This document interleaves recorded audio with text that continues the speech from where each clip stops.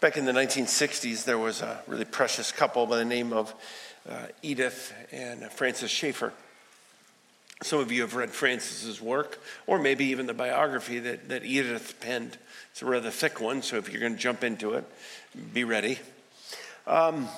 These two delightful people had a deep, deep passion. Francis was a graduate of seminary and pastored for a little while, but I think pretty quickly discovered his gifting probably wasn't for ongoing pastoring, but he was a brilliant apologist.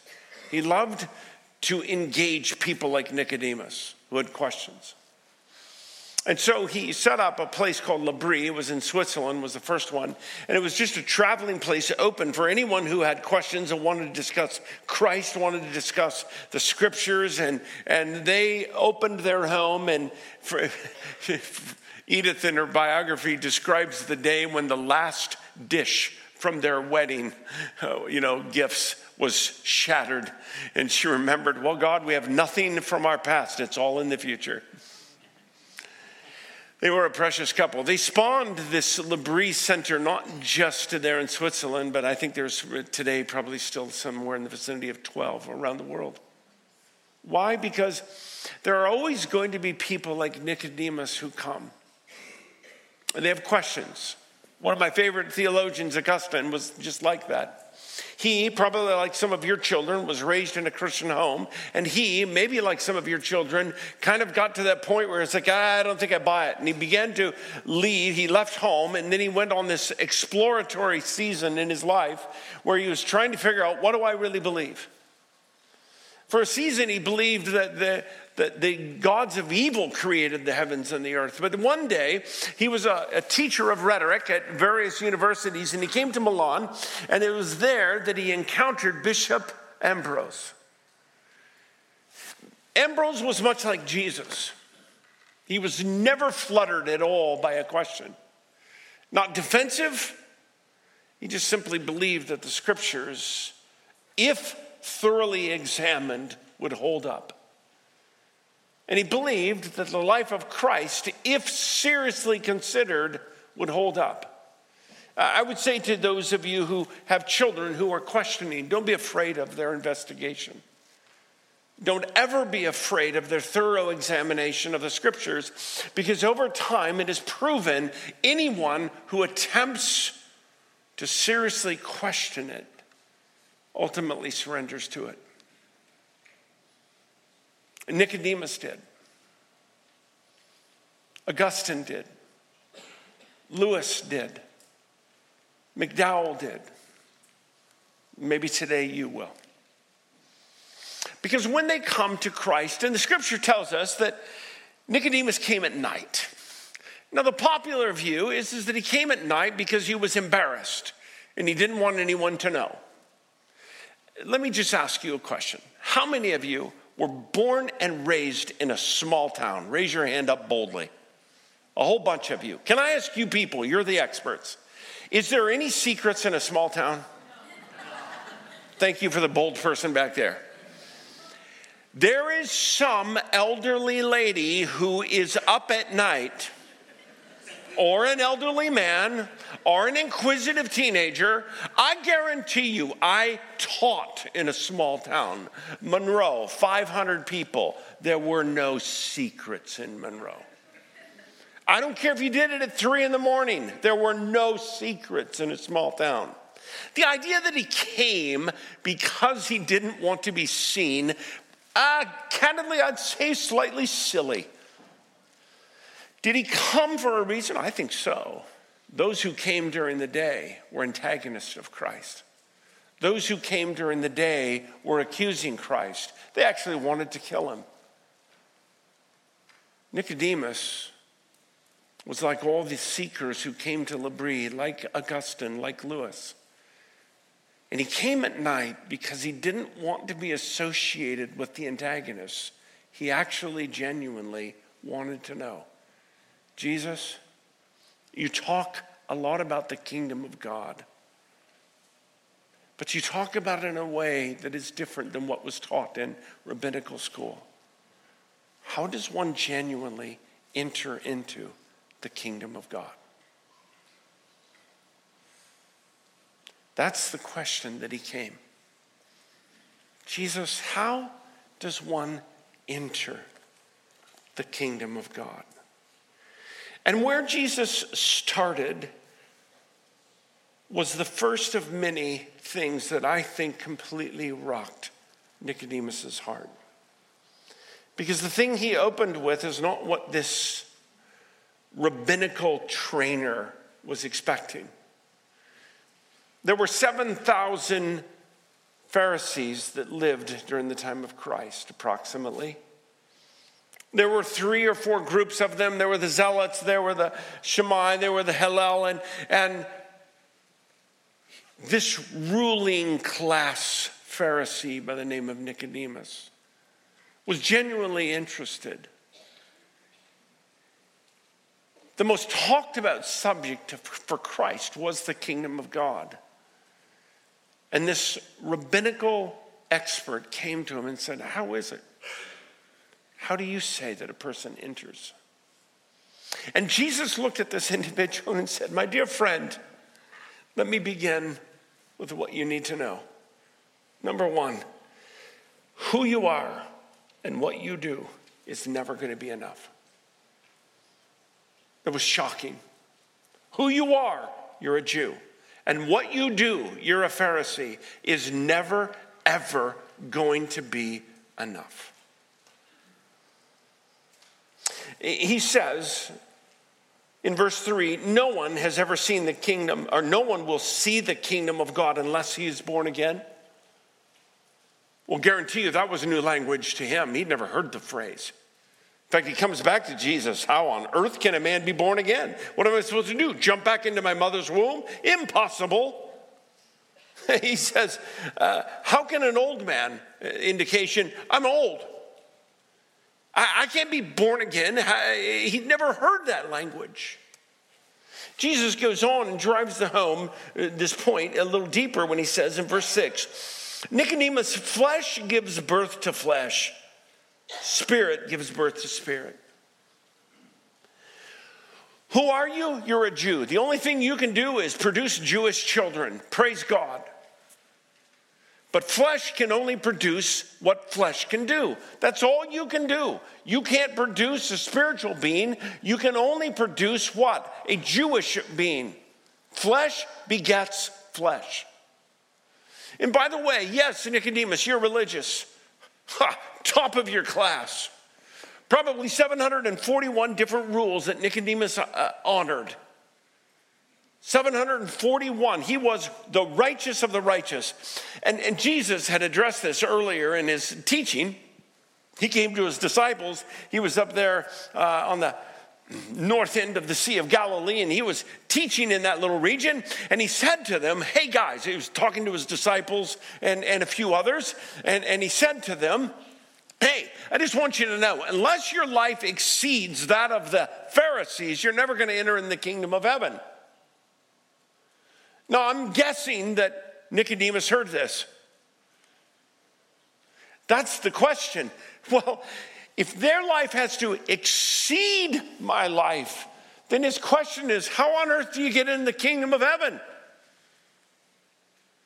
I mean, is it 742 religious laws? He was a great Pharisee. To be quite honest with you, you would want him as your neighbor. Why? Well, because when you run out of sugar, he has it. When you run out of milk, he has it. He mows his lawn and he mows your lawn. He takes care of everything. This is a neighbor. This is the kind of person you want as a neighbor. He was amazing. But it's not enough. Because what you are and who you are is of the flesh. And is never going to produce ever. He says, flesh gives birth to flesh, but the Spirit gives birth to the Spirit. And if you're not born again, you're never going to see the kingdom of God. One of the challenges that Pharisees had is that they were really, really disciplined. You probably know somebody like this. Maybe you're this way. You set goals, you reach them. You set out, I'm going to read the Bible every day, and I'm going to read the Bible twice this year, and you do it. I'm going to rearrange my finances, and I'm going to honor God in my finances. And you kind of reestablish, and you don't give 10%, you give 12%, or maybe this year you're at 20%, or whatever the case may be. And you're just one of those individuals, and you know them. Maybe you're this person. You just have this amazing capacity to discipline your life. That was Nicodemus. You don't get to become a part of the ruling class without being a highly disciplined individual. And then Jesus looks him in the eye and says to him, it's not enough. And he says to all of his disciples, and this word gets out, unless you exceed the righteousness of Nicodemus, you're never going to see God.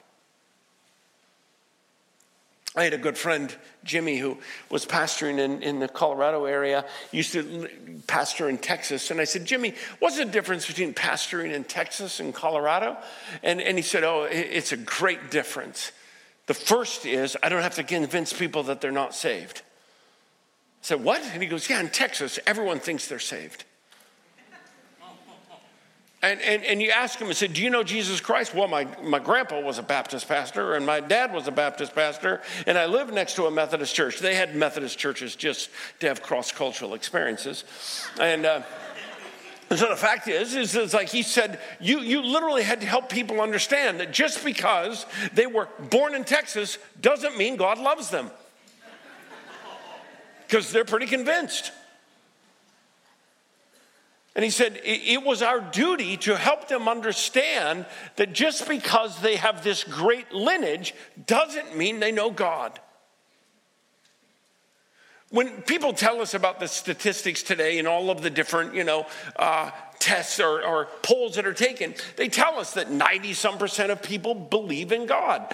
And because of that, I think the vast majority of them are very convinced that they're okay with God. I think if you asked a series of people, well over 90% of them would say they believe in Jesus. Do they believe he existed? Yes. Do they believe he died? Yes. Do they know something about the story of his resurrection? Yep. They believe. Does that mean they're saved? I'm not God, but I would suggest by the way they live, maybe not. Sometimes people believe because of their family lineage or because they were born in America, and there are people outside of America who think, unless they watch the TV show Dallas, then they think that everyone in America is a believer. We're a Christian nation, even people have suggested. And because of that, they come to the conclusion, very much like Nicodemus, I'm a Jew. I'm a Pharisee. I'm a really good Pharisee. I'm a kind Pharisee. Carrie and I had a neighbor a number of years ago, and a Jewish family. And I asked him one day, I said, do you believe you're saved? And he looked at me like, saved? Saved from what? I'm a Jew. And I realized that then I had no idea of their thinking. That's why Nicodemus was so puzzled when Jesus came to him and said, Nicodemus, who you are and what you do is never going to be enough. That blew his mind, and it needs to blow yours. Because if you are one of those rare and wonderful individuals who have the ability to self-discipline, your life may look just like Nicodemus. And Jesus, by the way, didn't condemn it, and neither do I. It is a marvelous gift to be disciplined. It's a marvelous gift to look at your finances and say, you know what, we want to give part to the church. It's a marvelous gift for you to say, you know what, I want to serve them. I want to be on the greeting team. I want to do all of these things. And you do all of them just like Nicodemus, and Jesus would look at you and say, who you are and what you do will not buy you a minute in the kingdom of heaven. And you might think like Nicodemus, well, then what does? Jesus goes on and says the key to the life is a supernatural experience. Now, some of you are going to bristle a lot to that word experience because you want truth. Well, let me show you experience. In reply, verse 3, Jesus declares, I tell you the truth, Nicodemus, no one's ever going to see the kingdom of God unless he is what? Born again. Nicodemus has never heard that phrase, ever. How do we know that? Because he responds, how can a man be born when he's old? Nicodemus asked, surely he cannot enter a second time into his mother's womb to be born. And Jesus says, oh, Nicodemus, you knucklehead. And you call yourself a teacher. Oh, goodness sakes. The phrase, born again, is correct. Another translation might, and I actually like it better, no one can see the kingdom of God unless he is born from above. You see, the key to the supernatural experience in life has to come from outside of you. It can't come from your discipline. It can't come from your knowledge. It can't come from your lineage. It can't come from attending this great church. It has to come outside from you. You must be born from above. Oh, verse 8, follow with me. And then he goes on, and Jesus says to him, the wind blows wherever it pleases. You hear its sound, but you cannot tell when it comes from where it is going. So it is with everyone born of the Spirit. If Pharisees lived for anything, they lived for ritual and tradition. And Jesus comes to them and says, Nicodemus, when you encounter God, don't try to make it a templated cookie cutter experience. The Spirit of God is going to come, and sometimes he's going to come in unique ways. When he came to Augustine, he came through a gentle and profound bishop that engaged him in questions. When he came to C.S. Lewis, a brilliant mind, C.S. Lewis says, I left my home driving to the zoo, and I left my home not a believer in Christ. By the time I got to the zoo, I was a believer in Christ. It was not a warm feeling like John Wesley. It was not some radical experience. I wondered what animal was it that caused him to believe that he was so afraid of. I think it was the monkeys. I don't know. But Lewis said, I left my home not a believer. And by the time I got to the zoo, I had placed my faith in Christ. You see, the experience that we have, Paul was walking along on his commission, he believed from God, to do what? To eradicate the way. Those who would one day soon be called Christians.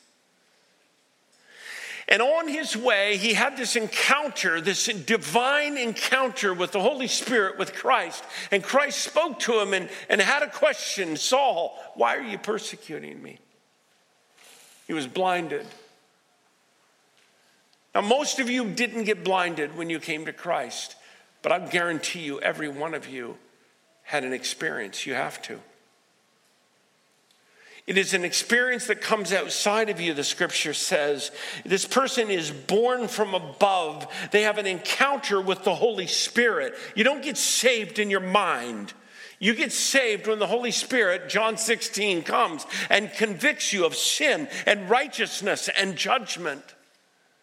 And when the Holy Spirit comes upon you and you have this moment, it might be like John Wesley where you have this divine warmth that comes over you. Or you might have this moment like the Apostle Paul, who has this divine encounter with God. Mine was 1:12 in the morning. My good friend Jim woke me up. We were camping. He was one of my teachers. And he comes and he rustles my shoulder and picks me up and he said, hey, Hanky, didn't know my first name. Hanky, let's go for a walk. Dort, it's 1:12 in the morning. What are you doing? I need to ask you a question. How much longer are you going to run from God? That's all he asked me. I think I'd wrecked my 5th automobile. I believed in God. I could tell you the story. I knew the gospel. I just never surrendered. And it was in that moment at 1:12 that night as I was walking with Jim, I just said to him, I think I'm done. I think I'm done running. I think I'm done. I'm tired. I'm broke. I've wrecked too many cars. I think I'm done. And when Jesus comes to you, he says to you, like he did to me,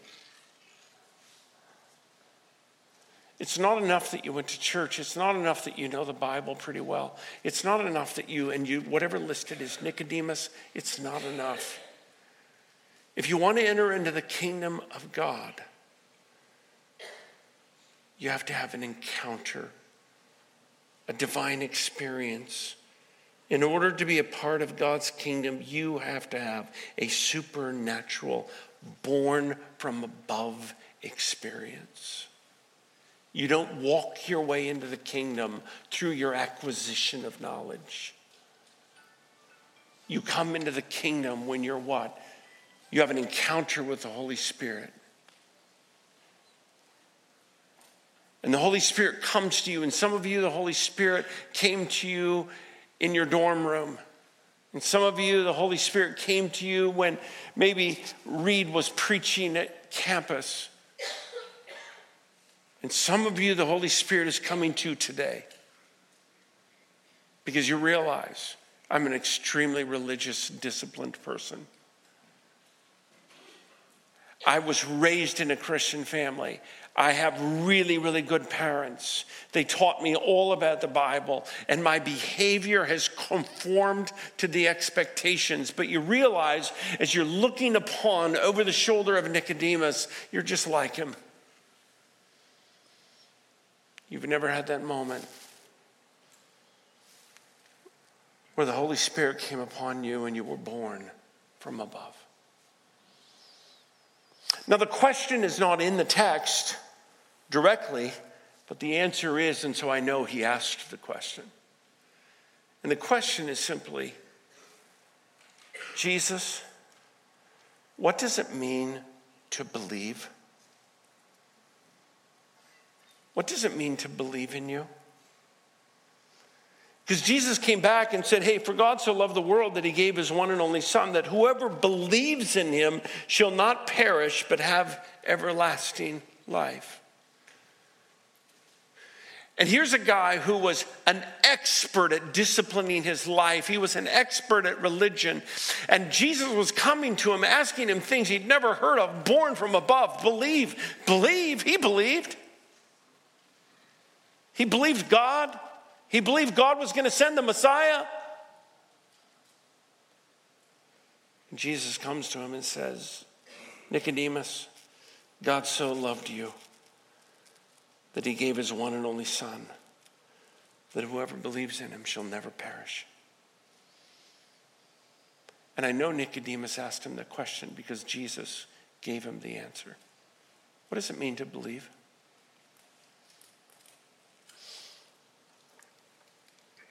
Salvation, he says to Nicodemus, and he says to you, comes only from relationship, not religion. Nicodemus, you're never going to get into the kingdom of God by your great religion. You are going to get into the kingdom of God through a relationship. And he takes him back to a story that he would know. He says, Nicodemus, do you remember when Moses was leading the nation of Israel out of Egypt? Yes, I do. And do you remember the season in their life when they were getting bitten by all those snakes and they were dying? Do you remember that? Yeah, I do. Do you remember what God told Moses to do? Yeah, I remember Jesus. He told him to get a staff and to put a snake on the top of it. And whenever somebody got bitten by a snake, they were to lift that rod up, that staff up, and if they would look to the staff, they would be healed. Yeah. And just as Moses lifted up the snake in the desert, verse 14, Nicodemus, so the Son of Man is going to be lifted up on a cross. And everyone who believes in him will have eternal life. Whoever believes in him. What does it mean to believe? Do you remember what the nation of Israel had to do?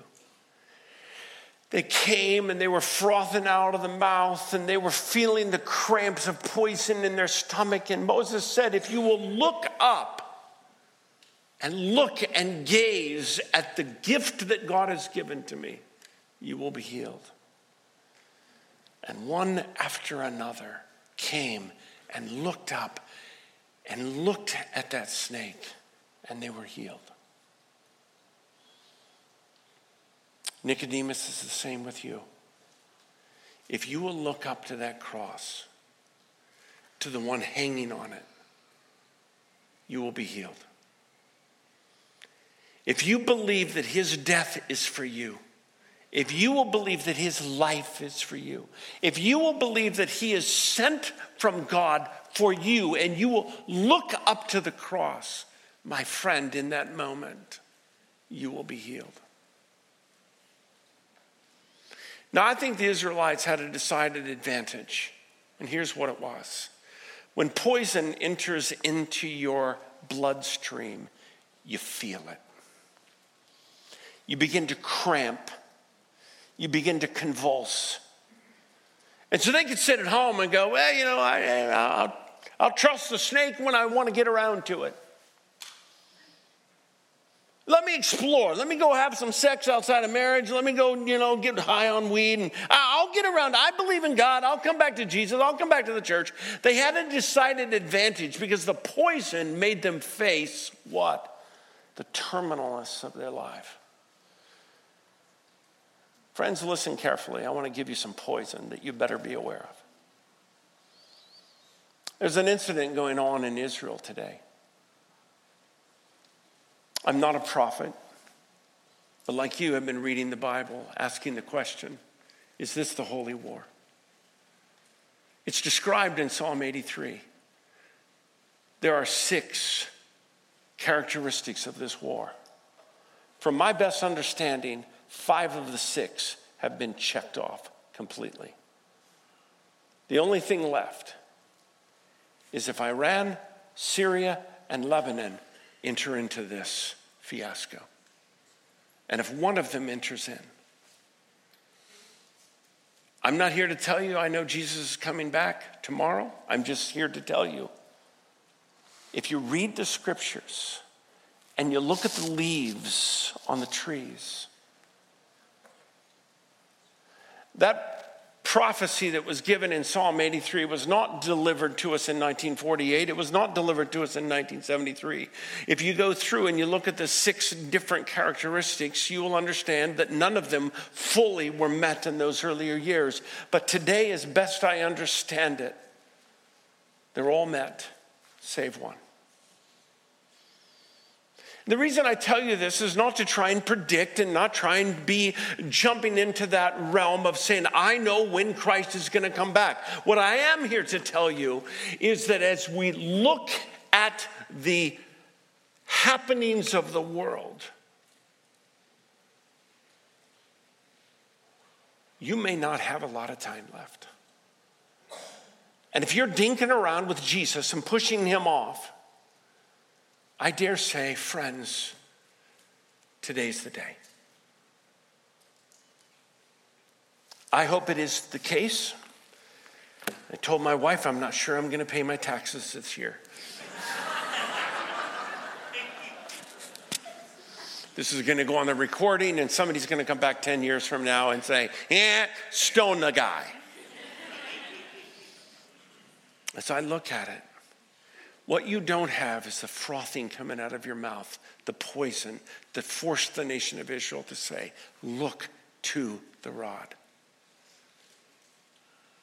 But what Jesus says to Nicodemus, he says to you and me, you want to enter into the kingdom of heaven? Look to the cross.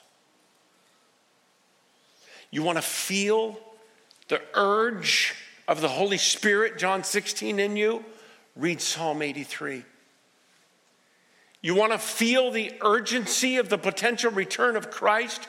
Read the scriptures. Read Matthew 24. Read Psalm 83. Look at the news and just ask yourself the question, have we checked them off? Might this be the very season where Christ says, I'm going for my church? And if it is, I say to you, don't trust your good discipline. Don't trust pushing off. Today is the day that Christ says, for God so loved the world, that whoever believes in him shall not perish, but have eternal life. Just as Moses lifted up the snake in the desert, so today we lift up Christ, that if you believe in him. What did it mean to believe in the snake? To trust it. To understand that it's through God's gift that I might live. What does it mean to believe in Christ? To trust him. And to understand and believe that when you receive his gift,